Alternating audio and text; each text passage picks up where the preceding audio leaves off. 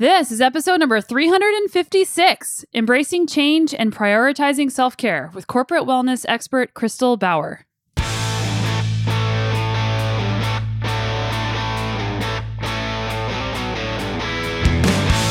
Welcome to the Sonia Looney Show. This is a podcast about high performance and well-being, and I'm your host, Sonia. And if you're new around here, I am a world and multi-time national champion in mountain biking, and I still race professionally. I'm a health and mental performance coach, a writer, a mom of 2 little kids, and I own my own business. And if you're not new around here, welcome. I'm so glad that you're back, and I'm so grateful that you are a part of this awesome community and that we get to learn and grow together. So I started to get more interested in psychology. And I had been working in integrative psychiatry. So just thinking about what are maybe some of the patterns that I had which don't serve me, and then reclaiming my power to choose again and to be able to choose a new path. And I think it was just a big aha moment for me, like, get off the hamster wheel. You don't have to just keep doing the same thing over and over. Like, we all have a choice. Sometimes we forget that, or we don't realize that because we're so busy. But, we can always choose again. We can always approach things in a new way. We can perceive things in a new way. We can interpret things in a new way. So yeah, I think it was just all of the above, but really that pivotal time for me was in alignment with some of that really hard time with my mom. I'm really excited about today's episode because it's about making big changes in your life. And personally, I was touched by Kristel's story because I could see myself in her story a little bit. And I think that is why a lot of us love hearing stories, because we can see parallels between ourselves and other people, and then that makes us stronger. So I'm going to tell you a little bit about Kristel, and then I'm going to tell you how this is relevant to things that I've done, and maybe you can think of how it's relevant to things that you've done too. So how does our experience at work impact how we thrive in life? Well, Kristel Bauer is a former clinician turned entrepreneur, speaker, and podcast host. Kristel joins us to share her powerful insights on corporate wellness, leadership, mindset, performance, personal development, and success. Together, we uncover the connection between individual priorities and overall well-being and how it impacts work and career development. As a host of the Living Greatly podcast and founder of a company under the same name, Kristel realized the power of positive spaces and wanted to help people create and enjoy vibrant company cultures. Kristel's experience in integrative psychiatry and integrative medicine offer her a unique perspective to team building, mental well-being, helping people unlock high-power habits and peak performance. In this eye-opening episode, we delve into Kristel's path from being a physician assistant to a wellness expert and the big life changes that shifted her perspective. We discuss the importance of embracing a mindset shift around self-care and the challenges of balancing achievement with personal wellness. So you might see some parallels in your own life. And for me, I have my master's degree in electrical engineering, and I really wanted to become a professional mountain biker.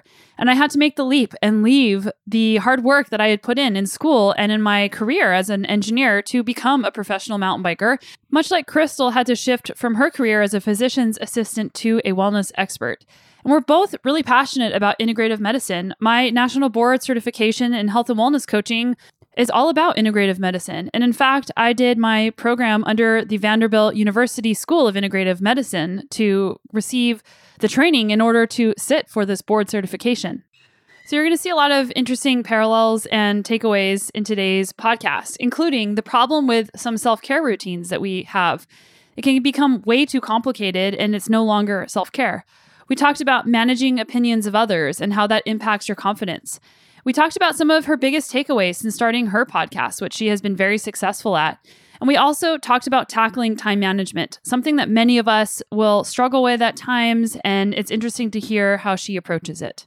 We also dig into some personal anecdotes, real-world examples, and testimonials, providing valuable advice and inspiration for those seeking to make a positive change in their own lives and careers. If you're enjoying the podcast, make sure you head over to my Instagram at Sonia Looney, where I share tidbits from the podcast and from my life that relates to everything high performance and well-being. I also have a newsletter that I send out about once a month about high performance and well-being with an article that I write and some key podcast episodes that you don't want to miss. You can get that at sonialooney.com/newsletter. So let's get into it. Here is Kristel Bauer.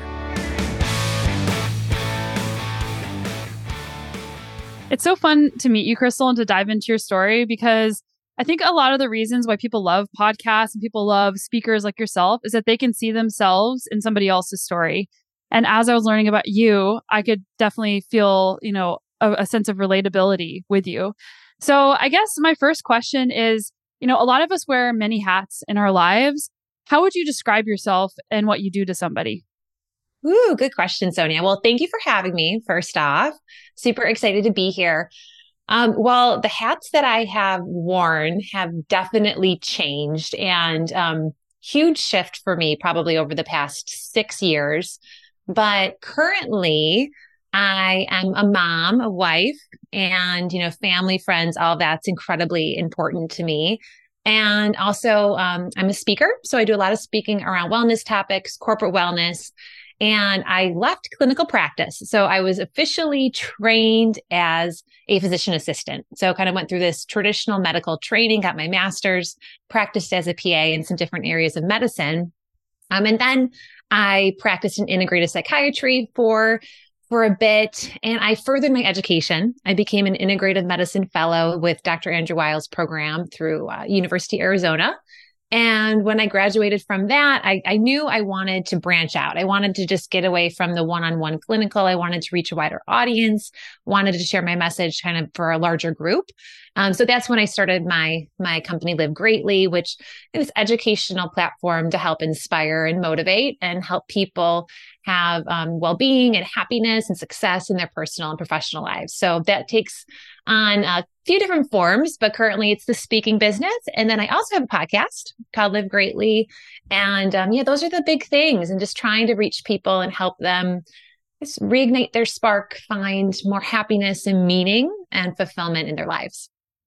I love that. And the world definitely needs more of that. And something that kind of came to mind is that, so one way that I was, looking at you and saying, I relate to her is I almost went to PA school. I have my master's in engineering, and I was like, I don't want to do this. And I went back to school, did all the pre-med stuff, did all the volunteer work, went to visit schools, was going to apply. And then my mountain bike racing started going well. So I ended up never going to PA school.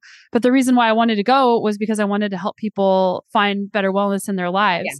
And it's so interesting how you can do that in many different ways. And it sounds like you decided intentionally to walk away from being a physician's assistant and into this new role. So, making that decision, I'm sure wasn't an easy one, because there's the sunk cost of all the time and the income that you were probably making, easier than starting your own business. So can you tell me about that transition? Well, what was interesting for me was I feel like my life has different chapters. I think we all kind of have different chapters in our lives, but there was the pre-children era where, I was in some different areas of medicine. Wellness as a whole and well-being as a whole, oddly enough, as a PA, it wasn't huge on my radar. I think I was much more tapped into the disease management system at that point, and you're treating a condition and kind of more textbook, I guess, based on my clinical experience and what I had been trained at in school. And then when I became pregnant, my views on that shifted. I started to think about how I was treating myself, how I was taking care of my body, and all the different elements that go into wellness and well-being and all the rest of it. So that was kind of my start into motherhood and getting more into maybe a more holistic view of health, right? It's not just like, oh, you have a condition and you treat it. It's like, oh, there are so many things that go into our happiness and our mental health and our physical health and all of it. So then after I had our first daughter, I was home with our kids for 6 years. So I did the stay-at-home mom thing. Then I went back and, like I said, I practiced in integrative psychiatry. So I had a taste of all of these different worlds.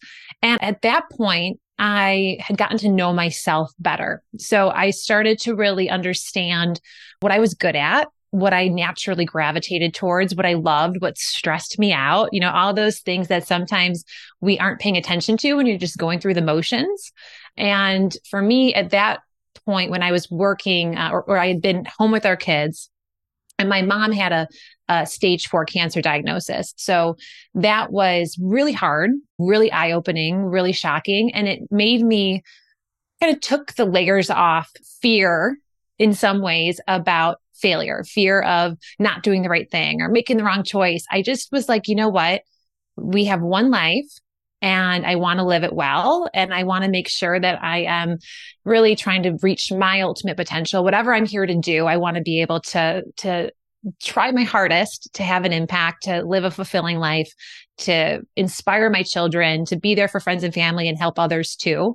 And so that just, it took away, I guess, the fear of making a big shift in my life. So when I had been practicing clinically and I had this level of awareness about myself and I guess some of my talents, what I liked, what I didn't like, I realized that the clinical practice for me at that point was really draining. It was the one-on-one for me. I was carrying it home. Even if I had great self-care, I had great stress management, I was checking all the boxes. I'd been doing my integrative medicine fellowship. Like I knew all of the things, right? All of the things you're supposed to do.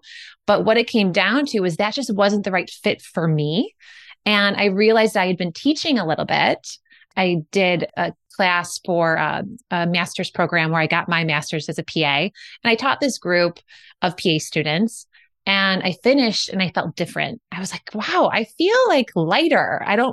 I feel like that was really, it felt really good, really invigorating. And that was an aha moment for me. I feel really different now than I do when I'm finished at the end of the day of seeing patients back to back. So that started to just get the wheels turning about like, maybe I need to think about making a shift. And then it was having people in my life who I guess helped me not be afraid to go for it. I felt supported. My husband and family, I felt like they had my back. My integrative medicine fellowship, I was with some incredible physicians and healthcare providers who were like, yeah, like go for it, So I think it was more being surrounded by people who supported me and then having the courage to try and be like, you know what, I'm going to follow, I guess, my passion and this idea I have where I think I can really figure it out as I go. And it's been great. I mean, it's definitely not easy by any means, but I think when you're passionate about something, when there's a purpose and a drive and a personal mission behind what you're doing, it makes it all worth it. And it makes it much more exciting and fun. Yeah, I think something interesting that people assign to happiness is that it's always easy. And there's so many different types of happiness. And the type of happiness, the eudaimonia, where you feel meaning and purpose, doesn't mean that it always feels good in the moment, but it's like a deeper sense of fulfillment. Totally. It helps manage those setbacks and challenges, which are a part of life, part of any career. There's going to be setbacks and challenges and bumps in the road. You have to be resilient, but it's so much easier to do when you feel like I am on the right path. This is like part of what resonates with me, my core values, and totally agree with that.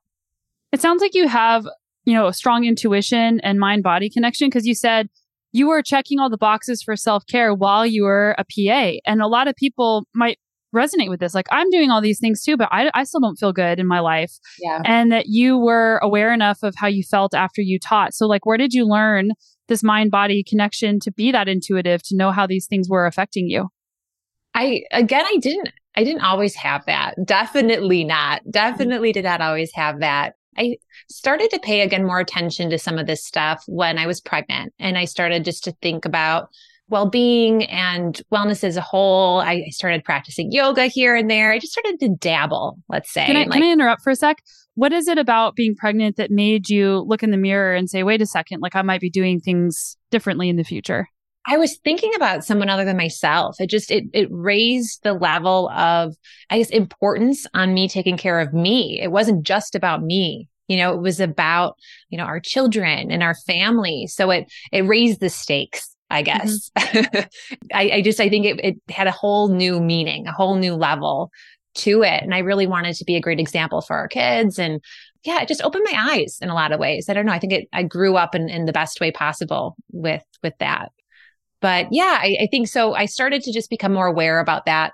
And then honestly, a lot of shifts in my life happened around the time when my mom had her diagnosis, because I think I had a deeper spiritual connection throughout that. And I really did a lot of soul searching around that, and was looking into all different areas of medicine, and it helped me do some of that personal inner work with myself in regards to, okay, where am I holding myself back? What are maybe some limiting beliefs I've never even thought of, or they weren't on my radar. So I started to get more interested in psychology.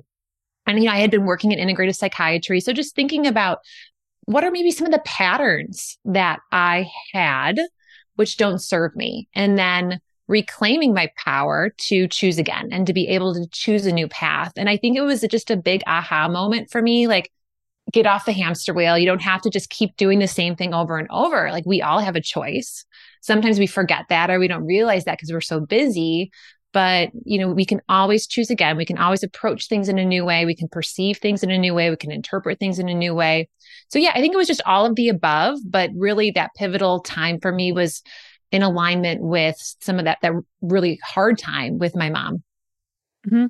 Yeah. And something that I wanted to just bring up and poke out a little bit is that when you said, when I was pregnant is whenever I started changing the way that I viewed how I take care of myself, because it impacts more than just me. And I think a lot of parents, after their kids are born, or moms, after they are no longer pregnant, stop taking care of themselves in the same way that they were when they were pregnant, because they don't have the baby inside them anymore. But I would argue, and I'm a big advocate for taking care of yourself, and it's not selfish to want, if you want to go for a mountain bike ride, for example, and you have kids, like, that's okay. So, how do you practice in your life now? You have a lot going on, you have kids, to continue to say, wait a second, I'm taking care of myself, but I'm doing it, number one, yes, because I deserve it, but also because this impacts more than just me. Totally. Right. I know if you don't take care of yourself, like, you're not going to be able to show up as the best version of you for your kids, or at work, or for your family, or for your friends, and all of the above. But that's a mindset shift. I think it's getting out of the mentality like it's selfish. It's not selfish. I think it's smart. And you have to just be aware, number one, if you're feeling that way, and if you're thinking that way about situations, if you're feeling like, oh, this is really selfish if I carve out a piece of time to work out, or so recognize, like, that is not a fact. So that's just a thought that pops in your head, and maybe a belief that's there and doesn't make it true. So does that serve you? And then it's trying to, I guess, go down a path where you're really supporting your health, and then you're setting an example for your kids. So another thing too with our family, like, we're a very active family. So I try and incorporate movement and exercise just into the family dynamic. And now that our kids are older, so like on the weekends, I'll be like, anybody want to go on a run with me? Stuff like that, where it's trying to include them as well. But yeah, I think it just comes down to that mindset and having awareness. If you do find yourself feeling guilty about taking time for yourself, recognizing that that's not true. So you started your podcast, Live Greatly, like, you're a public speaker, you're a writer, and there's lots of these things that will start. Some people have difficulty starting. But after you start, I think, is actually the harder part, because starting, it's new, it's exciting. You see immediate improvement because it's a new thing. So from a consistency and sustainability piece, how have you tackled that part whenever maybe things aren't moving as quickly as they were right when you first started? Oh my gosh, such a good question. I thought it was going to be so much easier, Sonia. It was one of those things where I'm like, oh, this is going to happen. I thought it was going to happen much faster. Let's say that, getting to where I am now, I thought that this would have been within the first year, but that's just not how it works. It really takes time to build relationships, build platforms. But I had someone on my show early on that said, it's a marathon, not a sprint. And they had started a business and a company, and that helped. Getting insight from others in business helped, recognizing it takes time. And for me, as I said, like, I felt really connected to what I was doing. I felt like I was following my passion. I was really excited about it.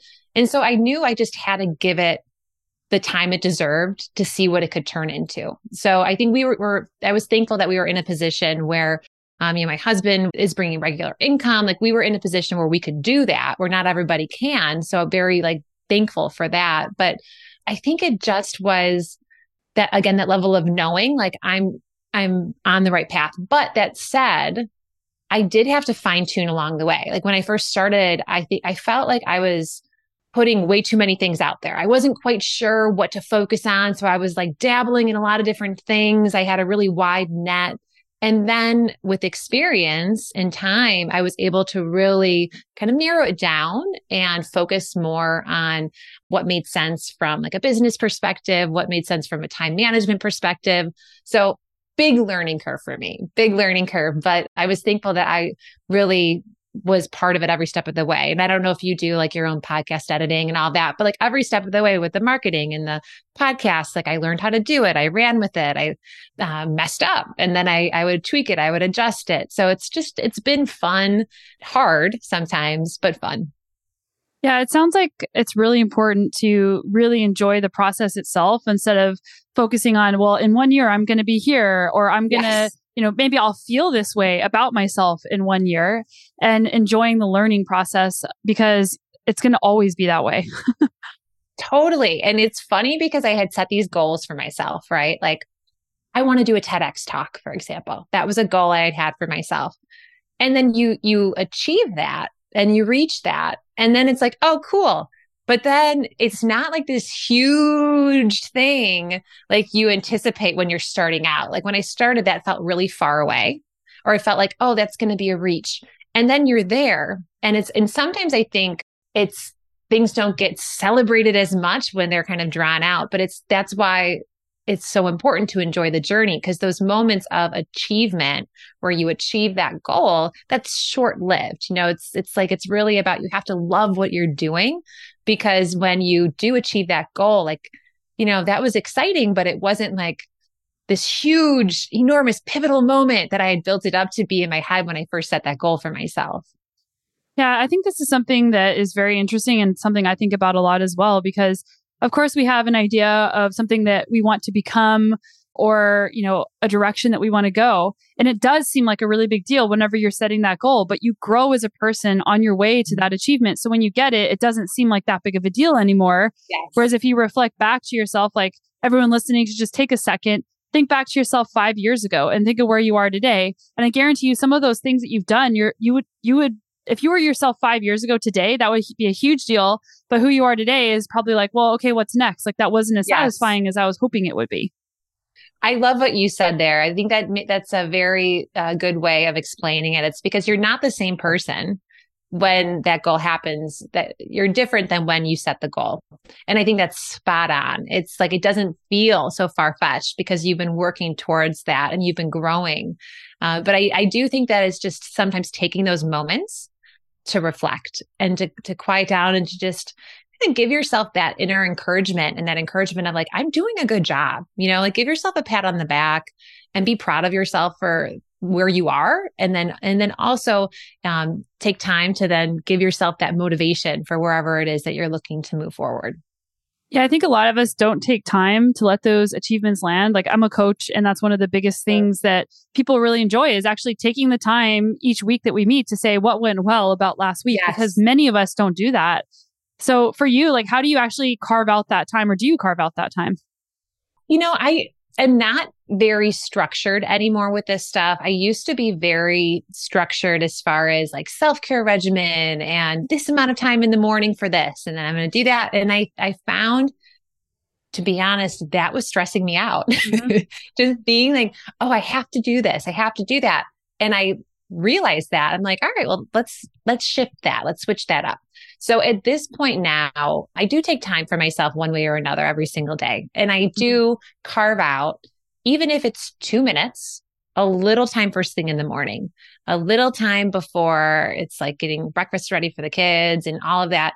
And that is my time to just like sit and just be with myself, set my intentions for the day, express gratitude for where things are at. And I also do the same thing at night. So even again, if it's 2-3 minutes, sometimes it's longer, but just having that moment to like take a breath and reflect a little bit. And that has really helped me. It's been a really grounding practice for me to stay connected to like my personal mission, who I am, what's really important, which it's easy to lose sight of that sometimes if things get busy and stressful. So yeah, definitely morning and night. And then sometimes vacations, I think like getting away can help me gain a higher perspective sometimes if I'm out of the environment that I'm in all the time. It helps me just reflect and get the bigger picture. Yeah, like when you're in your environment, you're so busy doing. And then when you're on vacation, you're being so that you can appreciate the doing piece. Totally. Yeah, and thanks for pointing out that self-care routines can be blown way out of proportion. Like, I actually think this is a big problem right now. Like on podcasts, people are always asking, what's your morning routine and this and that. And yeah, these self-care routines that people have can become really stressful because everybody puts so much weight on them of, this elaborate thing, or, they wake up in the morning and they don't go on their phone first thing, which is great that people don't do that. But I think a lot of people do, so that if you are doing that, then now you feel bad about yourself. Like you should be putting your phone in the other room and having the room at 67 degrees and like having, all the things. And when self-care becomes stressful and feels like something you should do and a box you have to check off, it's actually not serving its purpose anymore.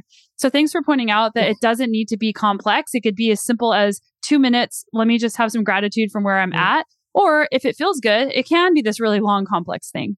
Oh my gosh, totally. I actually was just talking with a friend about this yesterday, and she was feeling a little bit overwhelmed about like all these changes. And she's like, I want to do this, I want to do that, but I feel like I just want to do one thing at a time. I'm like, that is spot on.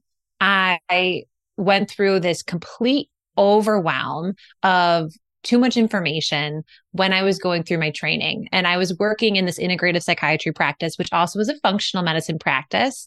So I was doing some training in functional medicine from A4M. Then I was doing my integrative medicine fellowship. And all this information was coming in about your health and things that could be harmful, right? Things, environmental products you're using, food. And I was like, okay, we have to be perfect with all this. It like raised the bar of the level of harm all these things could cause. And it started to make me feel anxious thinking about all these things that could potentially cause, have carcinogenic properties or this or that. And I felt so stressed where I was trying to be perfect in all of these areas. And then I was able to put it all in perspective and like take a breath and just be like, all right, I'm going to do the best that I can. I'm going to make some changes here and there when they're accessible. And the way that I like to live now is like the majority of the time, I like to make good choices. I like to buy products that I think are good for me, good for our kids, good for our family, but there are going to be exceptions. There are going to be times where, we don't eat well, or, I use a product that I wouldn't normally want to use. And I just tell myself it's okay. I don't have to be perfect all the time. We don't have to be perfect all the time. We just have to try and do the best we can. And sometimes that's like one step at a time to move you closer to where you want to be. Yeah, something I love to tell people is choose not to be perfect. Yeah, right? I know. Being perfect, it doesn't work. And it's no fun. It's really stressful. Yeah. So I have a question for you. You said that whenever you first started, you had a lot of different things on your mind, things that you loved. I think a first world problem is having too many options, too many opportunities, too many different ways you could go in your life or in your business. So how did you narrow it down? Well, I think the issue there is I was very new. I was completely new to the media space and social media. I was not on social media before I started my business. I didn't have an Instagram account. I didn't have a LinkedIn account. I didn't start Facebook until I had our son, which was not that long ago. So I guess my point is I was not one to be like all tech savvy and on social and posting and sharing. And so for me, it was completely new as far as marketing and branding, figuring out the platforms. And so I was taking in a lot of information and trying to get, to learn from all these different platforms. And there are so many different opinions about what to do and how to do it. And so I was trying a lot of things. It's like, oh, let's see if that works. Let's see if that works. So it was more for me, trial and error. It was finding my own way, getting some mentors who I trusted. In the beginning, there's so many people coming at you. You're getting like your inbox flooded with like selling different things. And I can help you with this. I can help you with that. And so I really just found some people that I could trust that could help guide a little bit. I learned as I went, but definitely trial and error was the way that I have gotten to where I am now. Trial and error, being willing to fail. I heard you say multiple times, it's okay to fail. And when I had this big picture perspective with the unfortunate diagnosis of your mom, it gave you a different perspective around failure. Right. Yeah, definitely did. And failure is something that I just had someone on my show who I loved what she said. And do you mind if I share who it is? Oh, yeah, please. Okay. Yeah. So I just had Alana Kloss. So she was a tennis champion who she's the CEO of Billie Jean King Enterprises. We're a tennis family. So I played tennis growing up too. oh, did you? Yeah. Yeah. So she won the US Open for doubles. She used to be world number one doubles tennis player. But she said something I loved. And she said it's feedback, not failure. And I love that. I think failure has this connotation like it's really bad, avoid it at all costs. So I think we do need to come up with a new way to look at that. Maybe a new word. I don't know. But yeah, I loved the idea of it's feedback, not failure that she shared, which I think really resonates with how that mindset shift that I had going forward. I think that, over the last 10 to 15 years, with the way we access information has changed a lot. Like we have all these amazing podcasts, all these great guests, we have YouTube, and the way that we can learn about failure or mindset, I don't think that in the past you could learn in the same way about these things. So it seems like future generations will not be viewing it in the same way that we are. And all of us are having to reprogram ourselves over time. But as part of the general conversation and general narrative, I'm hoping that with all this information, words like growth mindset, words like feedback instead of failure, those won't be a thing that people are talking about 10 years from now. Right. No, I totally agree. I think a lot of times it's the fear of judgment or the fear of failure that's holding people back from making a move that will really serve them, that will lead to them being much more happier, more fulfilled in their lives. And if they can get comfortable with the idea of just those setbacks that will happen, I think that people can really start to follow the path that'll make them a lot happier in their lives. Yeah, a question just sort of popped in my mind, and I don't have an answer, but fear of failure versus self-belief, like are those on opposite ends of the spectrum? Or, could you still have fear of failure while you have self-belief? Oh my gosh, 100%. So I think self-belief is knowing you're going to figure it out. Like you're going to shift, you're going to adapt. You believe in yourself. You believe in your ability to figure things out as you go and to be able to take that feedback and make the necessary adjustments. Like kind of like you can handle whatever comes your way. And I think being in alignment with your personal mission helps with that. It helps you just feel like I've got this, whatever it is. But that doesn't mean that you're not going to have setbacks or that you can't, something that you try doesn't work out the way that you want. So I think it's, they can coexist, but it's being able to shift and adapt, I think, as we go and as we grow and as we learn. Yeah, that's a great way to apply both and thinking. I can believe in myself and I can still be afraid of failure and I can still take action on the things that I want to do. Totally. So you've been doing your podcast. It's a top 1% podcast and has some incredible episodes. You have some of these 2-minute motivation episodes. I think you do it every single week. How do you narrow it down to get it out in 2 minutes?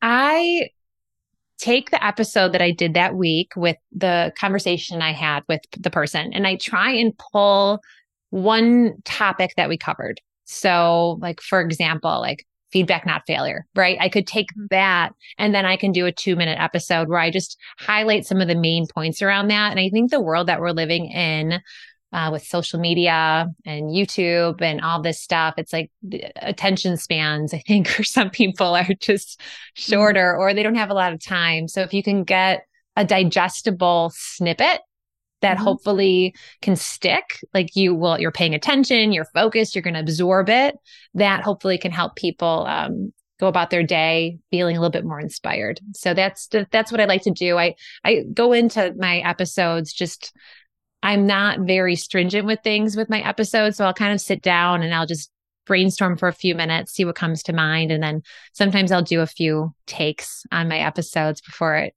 it turns out the way I want it. Yeah, it's incredibly difficult for the listeners to narrow it down to 2 minutes, especially a big idea. And that is takes a special work ethic or practice to be able to take a really big idea and make it as concise as you do.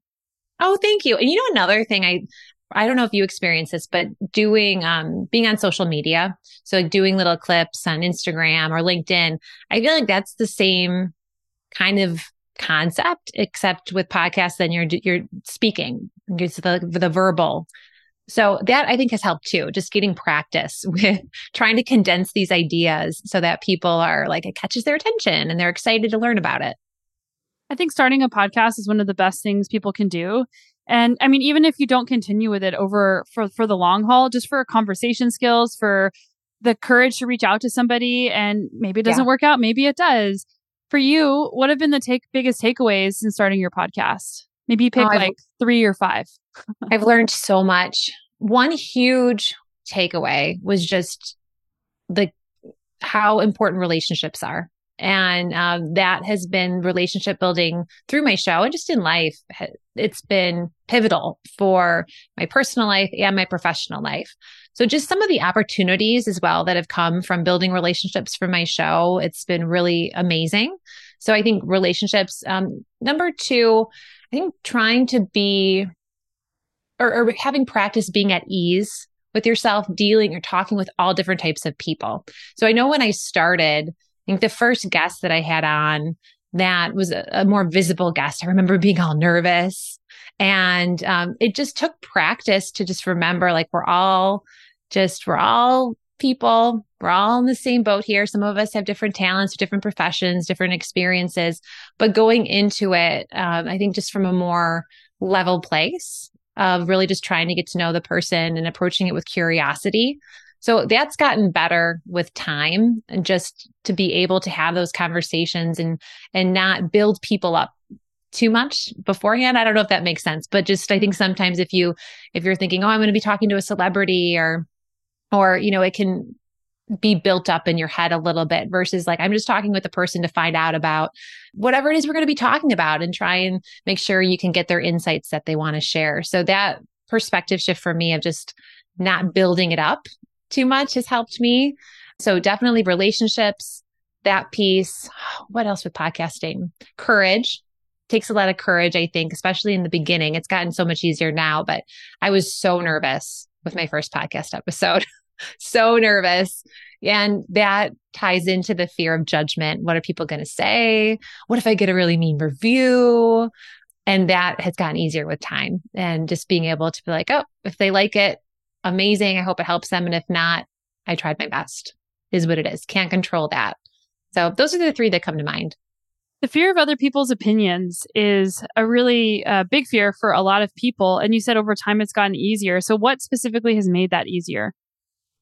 I think repetition, maybe just like anything else, practice and recognizing that I'm doing the best that I can. I think self-compassion.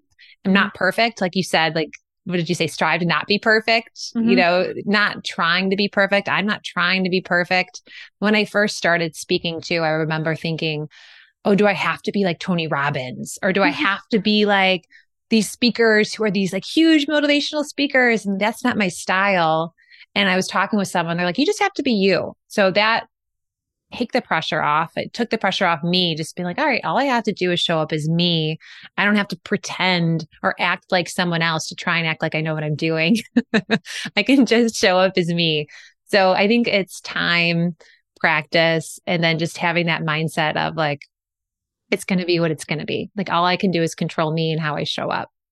Yeah, that authenticity piece is so important, but so hard to practice. And my husband always says that to me, like if I'm doing a keynote or have a big podcast guest coming on and, you want them to like you and you want to come across, as competent. And my husband's always like, just be yourself and it'll be fine. Yes. But sometimes it's so hard for us to be ourselves because we want other people to like us. And it's embarrassing for a lot of us to admit, I just want other people to like me, but we are a social species. And that wanting to please other people is really in there.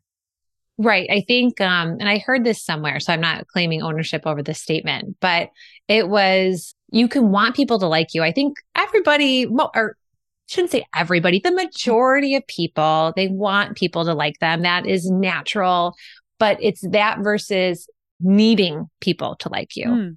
So it's recognizing the difference. You can want people to like you, but if they don't, like, it's not like, I need them to, like, you're going to be okay. It'll be all right. So I think it's just recognizing the difference there and trying to just have a good relationship with yourself and taking the time to dedicate to yourself, to be kind to yourself. And that helps, I think, throughout this whole journey. And especially if you're looking to grow personally, professionally, you're going to be uncomfortable. You're going to put yourself out there. You're going to be in new situations. You're probably going to say something that you'll be embarrassed about later because you were nervous. Like that happens. That's part of growth. And be proud of yourself for trying. Be proud of yourself for putting yourself out there. And at the end of the day, I think all of us, we don't need to take ourselves so seriously all the time either. I think the majority of the time, the other person has no recollection of what happened. It was no big deal on their end. We overanalyze ourselves and give ourselves a hard time much more than we need to. Something else that just came up whenever you were describing that is that you said, get a little bit uncomfortable. And I think that a lot of people listening and just people in general are probably more open to physical discomfort. Like people will train for a marathon for the very first time, knowing that it's going to be physically difficult to do that, or, a number of races or whatever the things are that people are doing. But doing things that make people emotionally uncomfortable are a lot harder for people. Like even having a difficult conversation with a loved one about something where you're standing up for yourself, or the emotional discomfort of not being perfect whenever you're putting things out for the world to judge.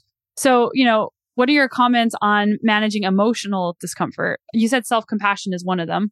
Compassion, and recognize that a lot of these emotions will pass. So they're fleeting, and learning how to handle strong emotions, like learning how to handle discomfort, I think is really important when you're working to grow personally and professionally, because that social uncomfortableness, or what some people have called imposter syndrome, like I've talked with so many people who are extremely visible and extremely successful in the sense of being like financially successful and having the visibility in the media space. And a lot of them deal with imposter syndrome or feeling uncomfortable in situations. So it's recognizing that feeling is natural. It's normal when you're in a new environment, if you're feeling like out of your element.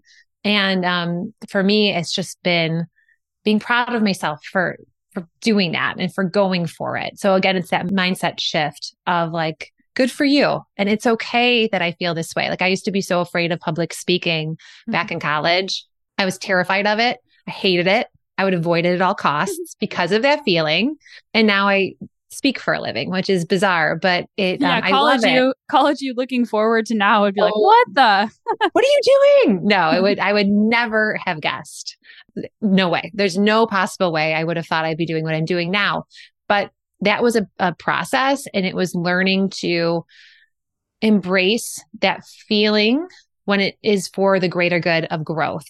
And I think what helped me embrace that was the perspective shift of, this is my one life.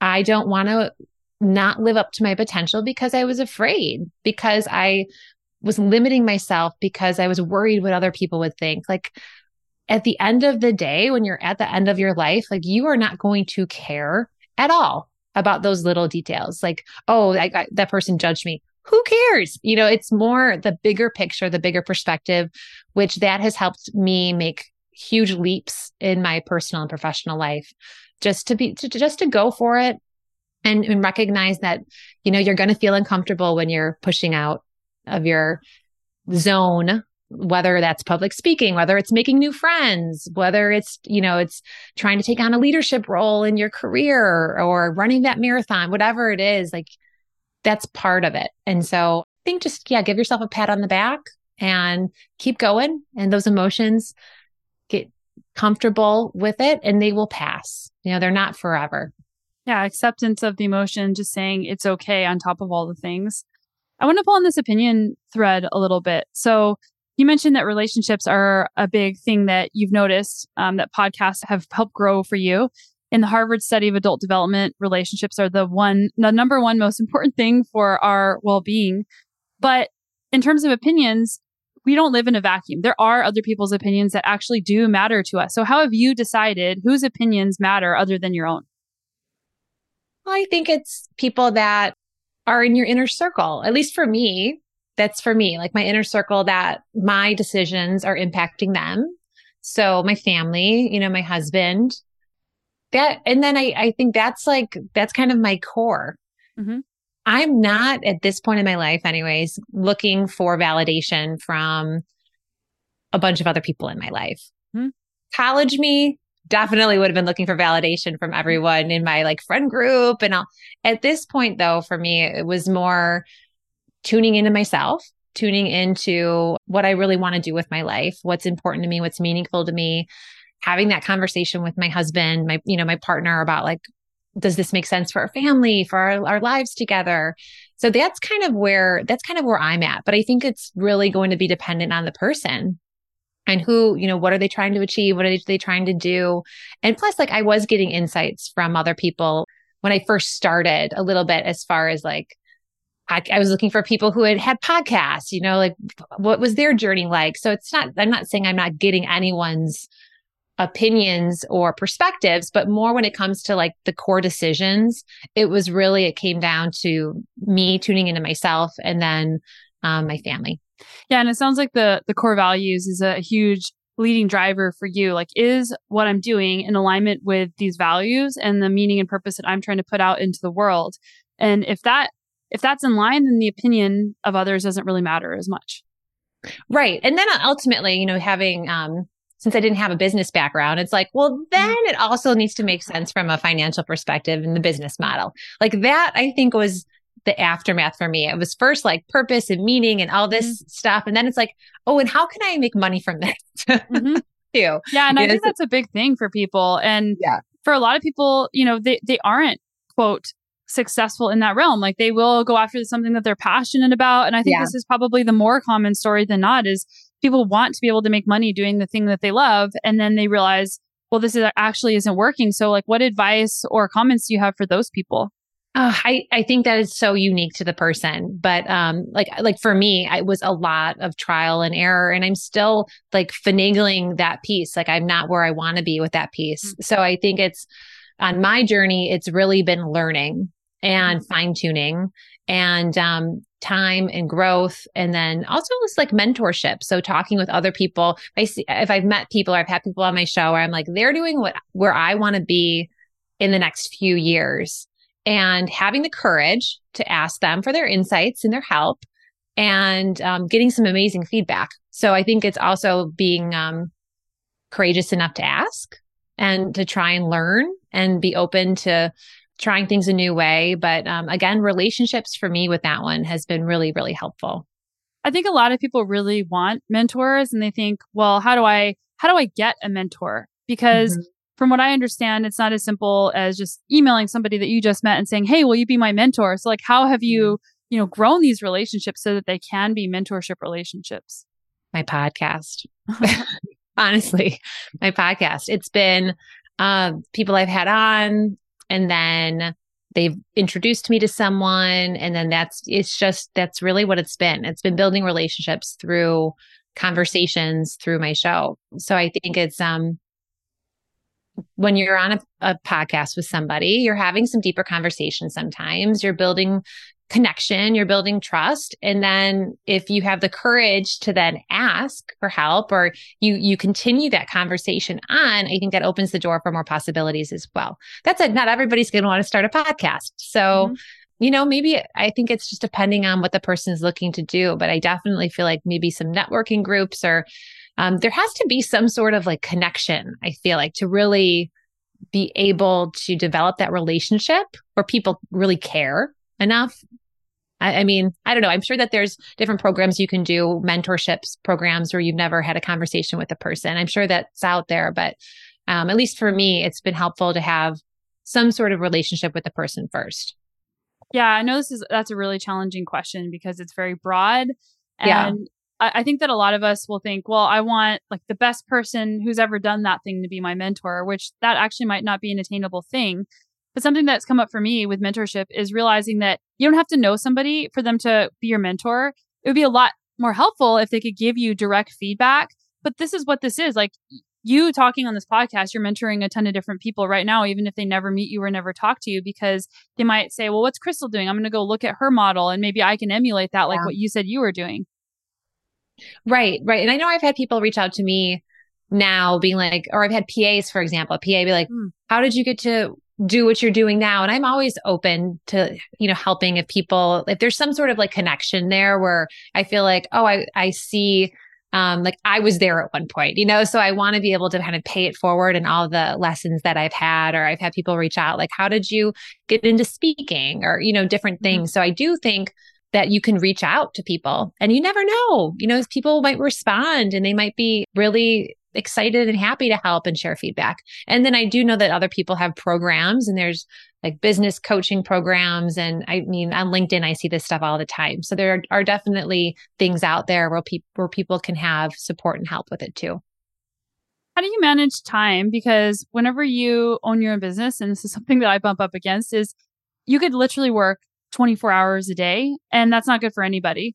Yeah. So how do you manage the drive and the time balance with, I want to spend time with my family, I want to go for runs, I want to, watch tennis matches on TV? So it makes it kind of easy for me because I have committed to working to some extent when the kids are at school. And then when my kids are home, I make every effort to not be working. So I still stuff will come in, like I'll respond briefly to things when they're here, but I really try and have all the other big chunky stuff done. Now that doesn't always happen, but that's really my goal. So my goal is to try and structure my day based on whatever it is I have to do or whatever speaking engagements are coming up I have to prep for, calls I have, so that I can do it in that window when my kids are at school or at camp. And then I play tennis. So before this, I was out playing tennis, and then I know each day what I have to do. And so I just kind of slot it, which is nice when you work for yourself, where, I'll be doing interviews or recording certain times, speaking engagements. I know those are in advance, so I can prepare for those as needed. But it's really nice to have that flexibility. I feel very blessed. I can really arrange my schedule so that it works for our family. Yeah. And it also takes discipline, and not in a negative way, but discipline to do the thing that you said you're going to do on your calendar. And you and I were talking about this a little bit on my end, how sometimes I don't hold the commitment that I said I was going to do in my business because I let something else slide in. So, how do you hold that boundary around some of the hats that you have to wear and the discipline to make sure that you spend the time doing that thing? Oh, priorities. I think it's sometimes it's easy to put stuff off if I'm not as excited about it. I think that's just everybody. If you're like, oh, I kind of have to do that, it's not something my you're taxes, I can't wait to do them. Right. Stuff like that, right? You have to organize, all that stuff that comes with having your own business. I know I will put that stuff off if I have too much time. So I put it in my calendar. I set the alert. I look ahead. I'm like, all right, that's the day. Now, I'm not going to lie. There have been times where that alert goes off. I'm like, oh, push to the next day. But I know I have a good feel of my schedule where I know this has to get done by this time. And I give myself enough wiggle room where I have the flexibility then where I know if something comes up, I don't have to be stuck on 100% have to do it that time. I create cushion around those types of things. So I think it's knowing yourself. And if you can make it fun, that helps. If there's a way to make something that you don't want to do a little bit more enjoyable, maybe it's I'm going to sit outside on my patio and do it if you can, or, I'm going to go get a cup of my favorite tea or my favorite coffee. I'm going to sit down, I'm going to get it done.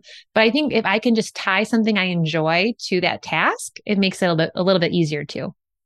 I've heard you say on other podcasts that you love coffee. So to round this out on the light note, what's your favorite coffee right now?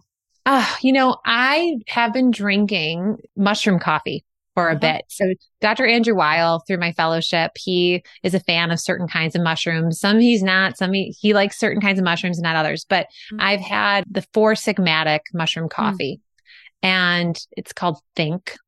And it has a couple different kinds of mushrooms in there. And so that's what I've been doing. That's what I have in the morning. I don't have coffee other than in the morning. But yeah, that's been my go-to. But I'll switch it up. Sometimes I'll do a little bit of mushroom coffee and then I'll go back to just organic, something from the grocery store coffee.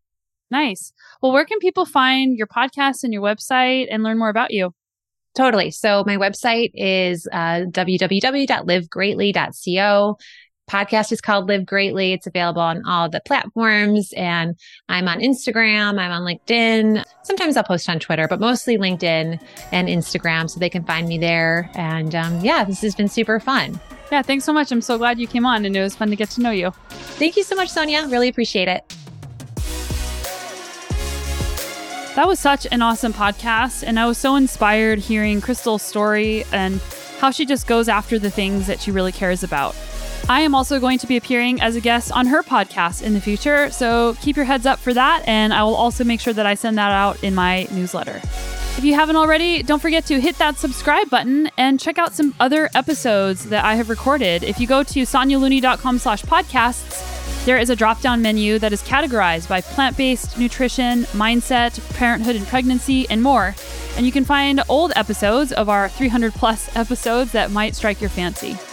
Big thanks to my team that helps me make this podcast happen, to Roma, my audio editor, who has been with me since episode 1, and to Palm Tree Podco, who is dealing with all the show notes, the uploads, and making sure that everything is shiny and well together. I'm so grateful that you are here, and as always, I'm with you on this journey of personal growth, adventure, and our mission to be better every day. I'll see you right back here next week.